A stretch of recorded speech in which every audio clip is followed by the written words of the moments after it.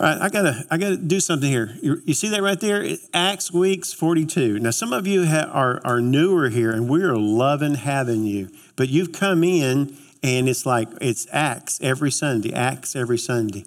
And I just want to remind everybody here why we are going through the book of Acts, verse by verse, topic by topic of what it brings on our plate. But it's real simple, okay? Because if you wasn't here when we started, now you need to know why. Listen, God's plan in the earth was his church. That's his plan. And what we learn about is the plan and how he put it together and how he brought people together and how he got them going in the right direction and how he kept a fire and a flame in their hearts. And that's what we need to remember, because it may be 2,000 years later, but we are an extension of that very same church. In February, we're going to celebrate 140 years in this location. But guys, this church has been 2,000 years. Because whether you're here or you're in another Bible preaching church, you're a part of the body of Christ. And the church that he started is the church that needs to finish strong. And that's what we're trying to do, is make sure that we are dotting our I's and crossing our T's and being the church that he started and that he wants us to be in this generation. All right, so let's get started. Week 42. Yes, sir, it is. I'm going to give you a quick review in case you weren't here last week, bring you up to speed on some things. The church in Antioch was thrown into some confusion because people from the Judea area, Jerusalem area, came up and began to say, you Gentiles have got to be circumcised. And that's not what they were taught. And so Paul and Barnabas were sent down as a delegation, you might say, to go to Jerusalem to find out if this is what's going on, if this is, something that's new that they're supposed to be. Anyway, when they get there, they find out it's actually worse than that. Because what they begin to find out, as we talked about last week, that there was proponents for not just circumcision, but all of the law of Moses. So that brings us to where we're at right here, because as we started with last week, the law nullifies grace. You can't have a mixed message. Everybody, listen. If you can do anything to save yourself, there's no grace. There's no grace in that. We could not save ourselves. We cannot earn it. We can keep all of the good rules there might be, but we cannot be saved because of any of those things. We are saved because of the precious sacrifice of Jesus Christ. His blood applied to our lives is the reason why we're saved. By grace, through faith. That's the gospel message. We can't stray from it. But anyway, so we're going to pick up where we left off, you might say. So now in verse 13, Acts 15:13. After they finished speaking, James replied, "Brothers, listen to me. Simeon has related how God first," I guess that would be Simon here. Anyway, Simon has related how God first visited the Gentiles to take from them a people for his name. And with this, the words of the prophets agreed, just as is written. After this, I will return. I will rebuild the tent of David that is fallen. I will rebuild its ruins, and I will restore it, that the remnant of mankind may seek the Lord, and all the Gentiles who are called by my name, says the Lord, who makes these things known from old. Therefore, my judgment is that we should not trouble those of the Gentiles who turn to God, but should write to them to abstain from things polluted by idols, and from sexual immorality, and from what has been strangled, and from blood. For from ancient generations, Moses has had in every city those who proclaim him, for he is read every Sabbath in the synagogues. All right, let's get started here. Now, James here, that's being referenced, this is the brother of Jesus. He is the leader, or the head elder, you may say, of the church in Jerusalem. History will remember him as the bishop of Jerusalem. He was a very strict Jew, but he was also a very wise and discerning person. So after hearing the debates for and against, he reminds them scripturally that God's plan has always been this restoration of the Jewish people, but the influx of the nations coming into it. And so he makes references. Actually, that passage there is sort of a conglomeration of things from Amos 9, Isaiah 43, and Jeremiah 14. But the prophetic scriptures that were given right here were a promise that God was going to do a work among the Jews and simultaneously among the Gentiles. And that was basically what he had to say, that this was God's will. It has always been God's will. And the council received it well. And they were like, everybody do that. You ready? That's right. Jews, Gentiles, one big church, one body of believers. Well, that's where they were at. And then, on the basis of the scriptures that he shared, he gave them wise counsel. And as I said, this is good counsel because it's even prevalent for us today. So here it is. Therefore, my judgment is that you should not trouble those of the Gentiles who turn to God, but should write to them to abstain from the things polluted by idols and from sexual immorality and from what has been strangled and from blood. Now that term right there, not trouble. Don't trouble them.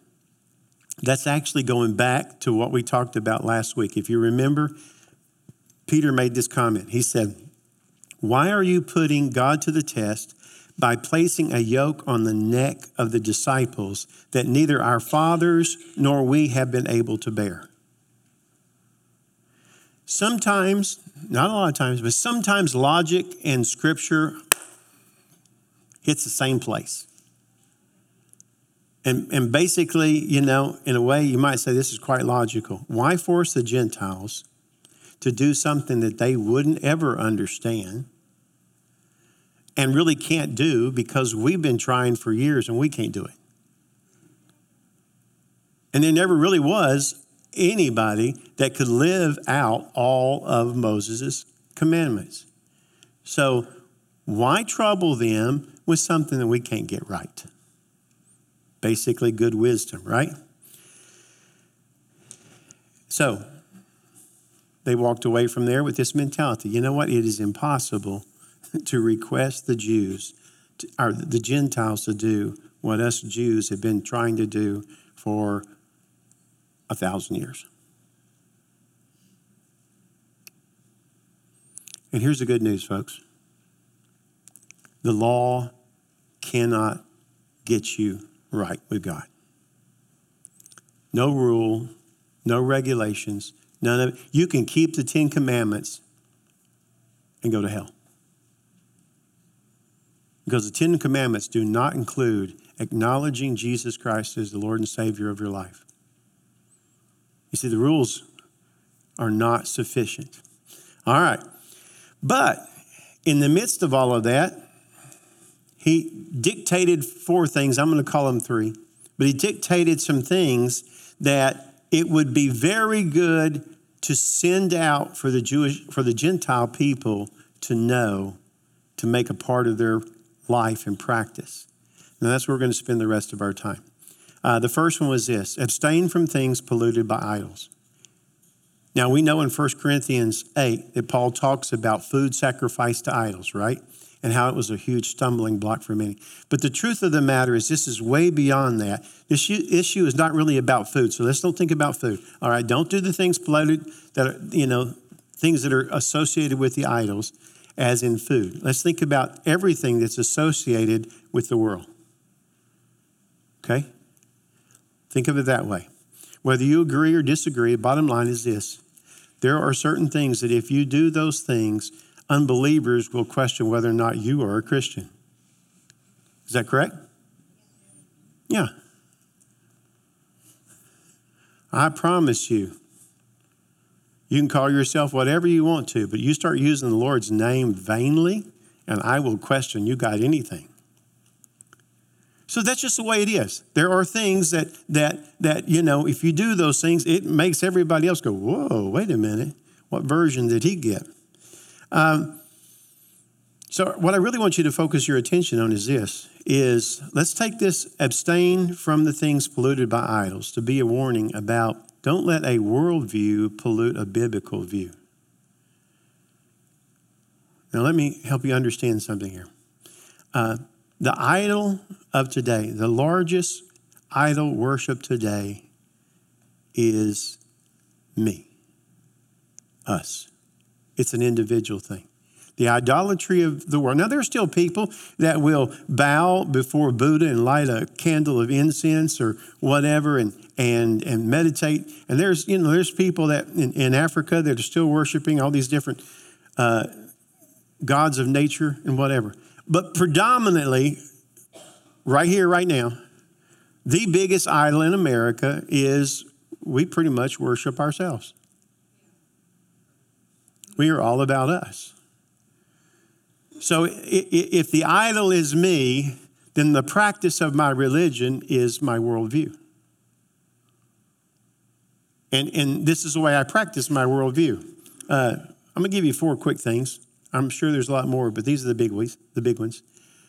Practical or personal truth replaces biblical truth. In the worldview, personal truth supersedes what the Bible says. My wants supersede God's wants. I mean, let's be honest. How many Christians know what the Bible says, but they do what they'd rather do? Hello? Yes, major. The Bible's really clear. This is the will of God, and yet this is not really what I choose. I really choose this over here. But praise God for grace, right? In the worldview, rights and wrongs are not black and white. They're not. They're situationally driven. And then culture dictates ethics. Now, those are 4 worldviews that if you have a biblical worldview, you will not let those things poison how you think, how you practice your faith. When these concepts are getting into the heart and minds of Christians, the bottom line, folks, is this. They begin to pollute your life. Stay away from those idolatry things that pollute your life. These things pollute our life. If I was going to pretty much give you a warning today, I could easily just go right back here to exactly what James said, to go out there and make sure all the Gentiles know, and it's this: abstain from the things that are polluted by idols. Except that's probably not the way I would say it. For us today, I would probably say it: stay away from the world's ideology. Stay away from the world's ideology. Why? Because the world's philosophies and biblical truths are not on the same plane. And yet today, it's like it's an option. But guys, the Bible, biblical truth is here, and world truth is way over here. They are not on the same plane. They are nowhere close to each other. And yet the church, if it allows the worldview to start affecting its biblical view, it starts bringing Christianity and the church this way. Because I promise you, the worldview is not going to quit. They're not going to back down. They're going to stay strong. They're going to bombard your minds 24/7. So trying to get you to think like this. Now, I know that it would be nice if there was this place right here, but the Bible says there is a narrow path that leads to him. There is a wide path that leads to destruction, and there is no middle path. It's a biblical view or it's a worldview. It's what the Lord says or it's what we want. And if I take my wants and I try to and bring them into my biblical view, It creates a pollution or a compromise. It gets me right here. I think the most dangerous thing that's going on in America is a slow poison of Christians thinking. A slow poison trying to mix a little worldview into a biblical, good theology. I'm going to give you one. You ready? Going to church is good.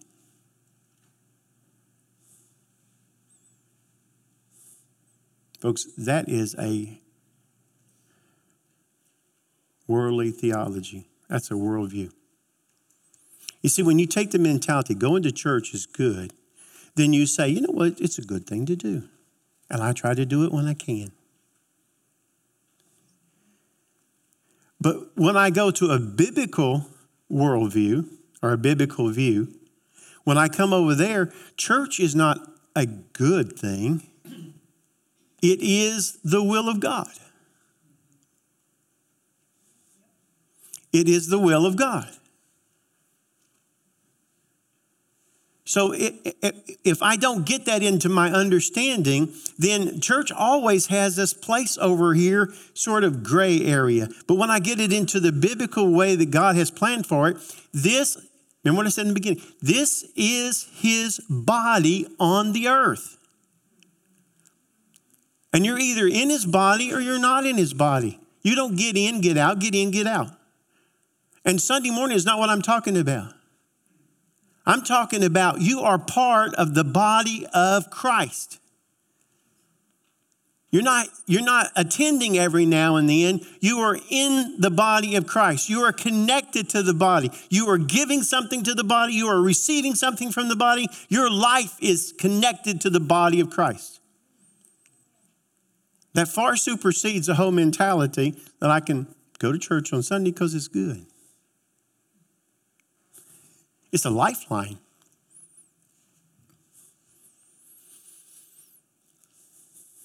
Here's the thing. The worldview is propagated 24/7. It's bombarding your mind in everything around us. And if we're not careful, it will shift our priorities. I shouldn't have ate that donut because I'm belching it up terribly. It will shift our priorities. It will capture our focus. And it will diminish our effectiveness. Did you get that? I don't see what the big deal is about a little worldview. No, it is a big deal. Because that little bit of poison begins to shift what we focus on. It begins to shift what is important to us, and it begins to diminish our effectiveness. And if you didn't notice it, I just described the church in America, who has embodied worldview after worldview after worldview so that it is no longer effective. I'm going to say something that sounds horrible. But I think there's a whole lot of churches out there that have left the Bible, gone to a worldview, and they would do us better to just shut the doors. Because all they're doing now is propagating poison. Only the Word of God will change lives. Only the Word of God will correct the mess that we might call our society, our today. All right. This may rub you wrong, but if I haven't done it already, I'm trying really hard, so here we go. No, I'm not trying.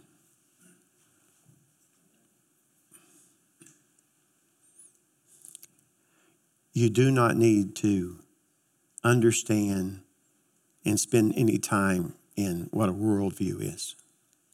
You just need to know a biblical view. You don't need to, well, I want to try to understand them. That's like, I'm going to take drugs for a little while and see what that life is like. You don't need to poison your mind by some worldview. You just need to get your biblical view on track.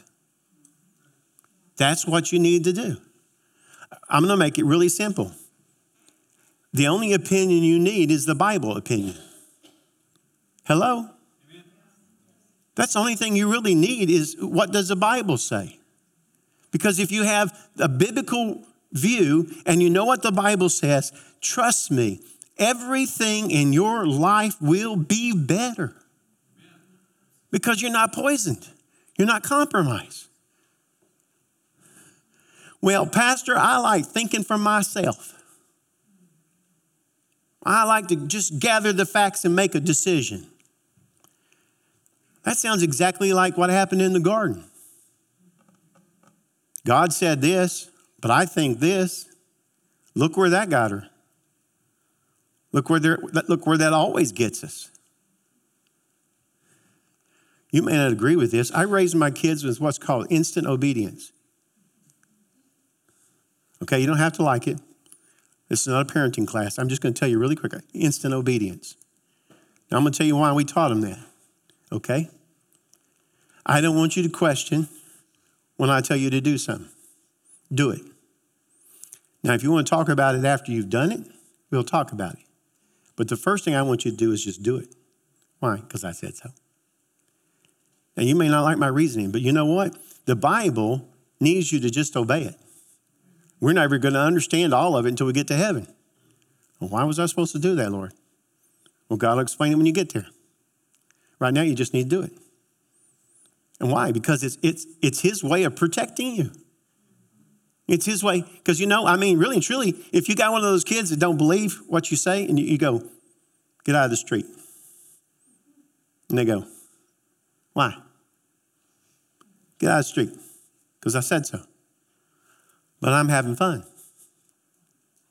Well, after a little bit of that, there's going to be this boom, boom. When your kid got mowed down, and now it's a little late for them to understand why they should have obeyed to begin with. Makes sense in my mind. Anyway, go to the second one. Abstain from sexual immorality. We have to remember that the Gentiles had no biblical views of sex, okay? They were not raised like we. If you stop and consider marriage, the sanctity of marriage and all that, that is called a what? A Judeo-Christian influence. Yeah, because it's a biblical principle. Well, they didn't have that. It was in the Gentile world, in the nations around during the time outside of the Jewish people, predominantly prostitution was everyday kind of stuff. What we have today, pretty normal. You're with this person, and then you get tired of that, and then you're with this person, and whatever. That was pretty mentality. That was pretty much the mentality of the Gentile people. So, one of the things that they felt like was really important to communicate to them was flee sexual immorality, abstain from sexual immorality. And Paul will address this. He will address this to the Roman church. He will address it to Corinthians, to Galatians, to Ephesians, Thessalonica. And in fact, in Thessalonica, it's almost like he's doing exactly what he was told to do. Because he says in 1 Thessalonians 4:3, for this is the will of God, your sanctification, that you abstain from sexual immorality. So why did they pass this on? Well, let's look at a few things. One, sexual immorality historically has proven that it is the beginning of the end for a civilization. When sexual immorality is normal and natural, a civilization begins to deteriorate from the inside out. And then what happens is because there is no morality in the sex, then before you know it, it's going into all different kinds of deviations. And Paul writes something that's very, very important. He wrote it to 1 Corinthians, and I want to make sure you get this. 1 Corinthians 6:18, he says this, flee from sexual immorality. Every other sin a person commits is outside the body, but the sexually immoral person sins against his own body. And what does that say? God never intended for sex to be casual. Never. The world has a mentality that, well, if we're consenting adults and we are enjoying ourselves and we're not hurting anybody and all that kind of stuff, worldview. The biblical view and the truth of the matter is this, is that every time there is an engagement in sex, and I'm sorry if I've got some of the kids over, put your fingers in your ears, you don't want your kids here. Every time there is an engagement of sex that is not connected with a relationship and love, it begins to steal from your heart and from your emotions. So you may think it's just casual. We're just meeting each other's needs. But the truth of the matter is you're giving something away from you that you can never get back. You're damaging literally your emotions, your psyche. God didn't create us that way. And right on the other side of that is the fact that when sex is inside of a marriage, it creates health. It creates emotional stability. The way God planned it. It was very important for the wholeness of the Gentile people to begin to understand God's way of looking at sexuality. And so they said, you know what? We're not going to make them do this. We're not going to make them do this. We're not going to add all these things. But there's a few things they got to understand. And one of them is abstain from the world's view of everything. 2, abstain from sexual immorality.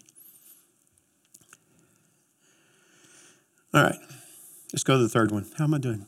Nah, not too bad. The third one is a 2-part, I say. Abstain from consuming what has been strangled and from the blood. Fact of the matter, according to what I understand about some research, if an animal is strangled, you have a very difficult time getting the blood drained out of it, okay?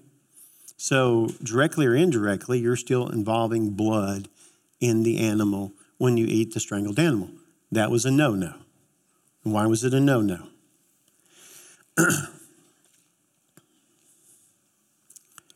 The Bible tells us that life is in the blood.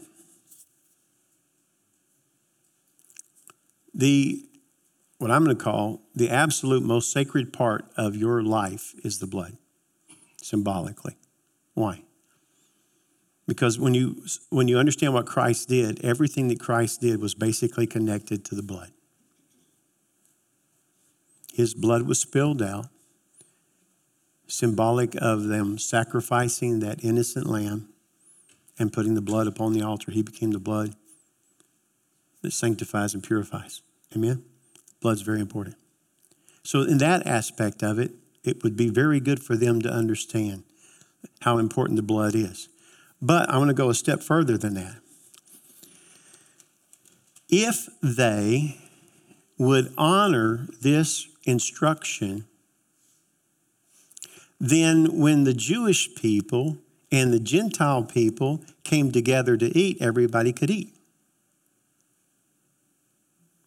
Because the Jewish people, there's no way around. They might love Jesus, but they ain't eating that blood sausage. And so when they instructed them, because you got to remember, what is the church? The church is not like this. Is there a Jew in here? Anybody Jewish? No, okay. So you know what? This is a passel of Gentiles. A gaggle of Gentiles. So we can all have bacon together, right? But if we were a congregation that was mixed between Jewish believers and Gentile believers, And we were going to do as the first church did in the early days in Acts there 3 and 4 and all that, when they would come together and they would eat together and they would praise God together and they would learn about God together. You notice there wasn't any Gentiles in that. It was all Jewish people at that time. Hey, you know what this message was? Unity matters. Unity. The church of Jesus Christ has got to be unified. And this is a simple thing that if we do this together, we can connect together, we can eat together, we can enjoy each other's company. But there's a bigger reason than all of that, and it's in the very last verse of the text. Look at that verse. It says, "For from ancient generations Moses has had in every city those who proclaim him, for he is read every Sabbath in the synagogues." The only scripture the church had was the Old Testament, right? That's the only thing they had. The only place where the general populace could be taught about the Word of God was in the synagogues. Now, the early church got together, and what did they do? Well, they would talk about how Christ was fulfillment of the law, or fulfillment of the promises, and they would talk about the teachings of Jesus and how everything had to happen as it did for the purpose of salvation. But if they were going to talk any at all about the Word of God, they would have been using the Old Testament.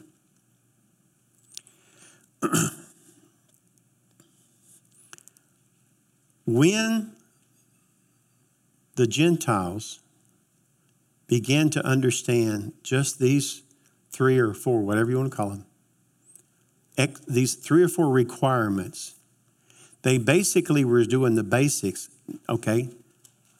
Not connected to an idol, not sexually immoral, and not eating the wrong blood, whatever.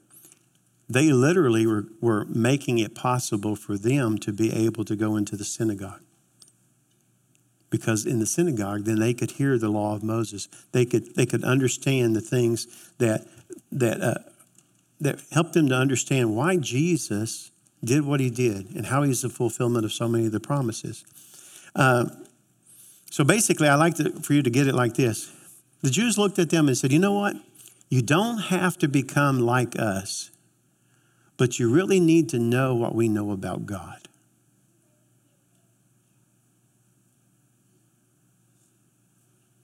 Folks, that's just tremendously valuable.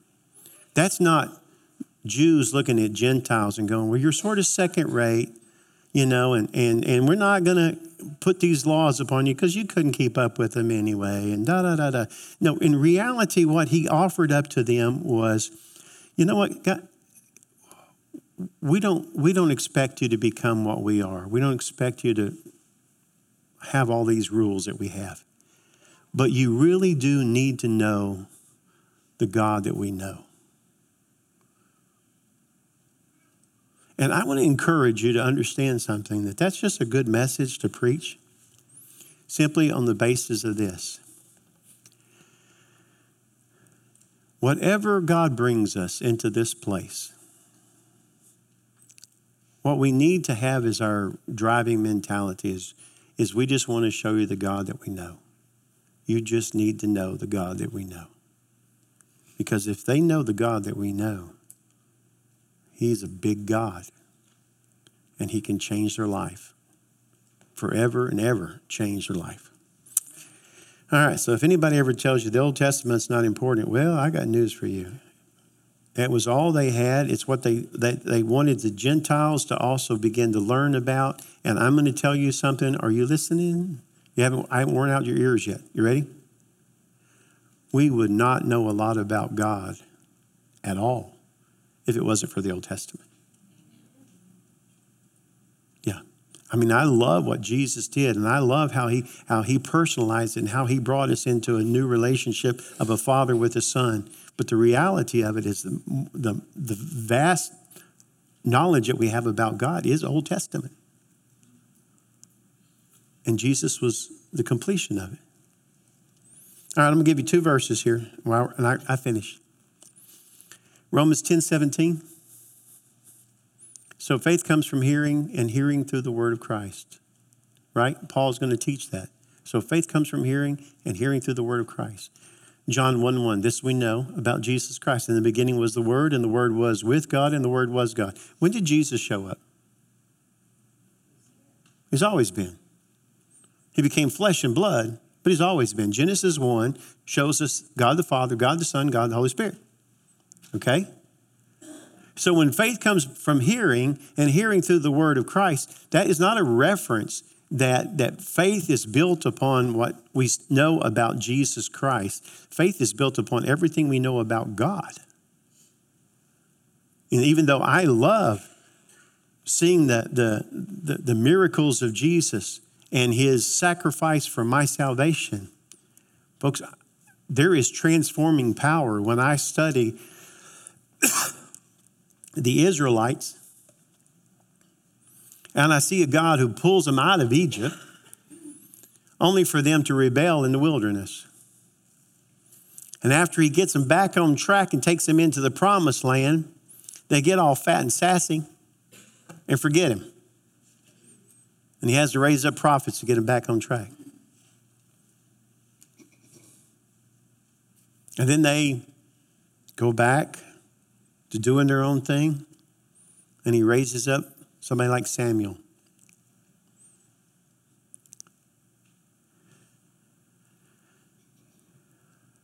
God is so faithful and so patient, and I see that in the Old Testament more than I see it in the New Testament.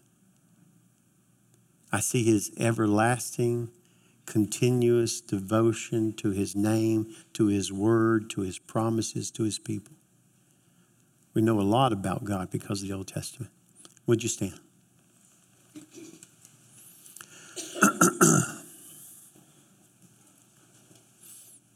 I'm going to pray, but before you break and go, I want to give you one instruction. So let's pray first. Father, I pray that we will not get bogged down as we're going through Acts, but that we will let you speak new life into us. Because everything is relevant.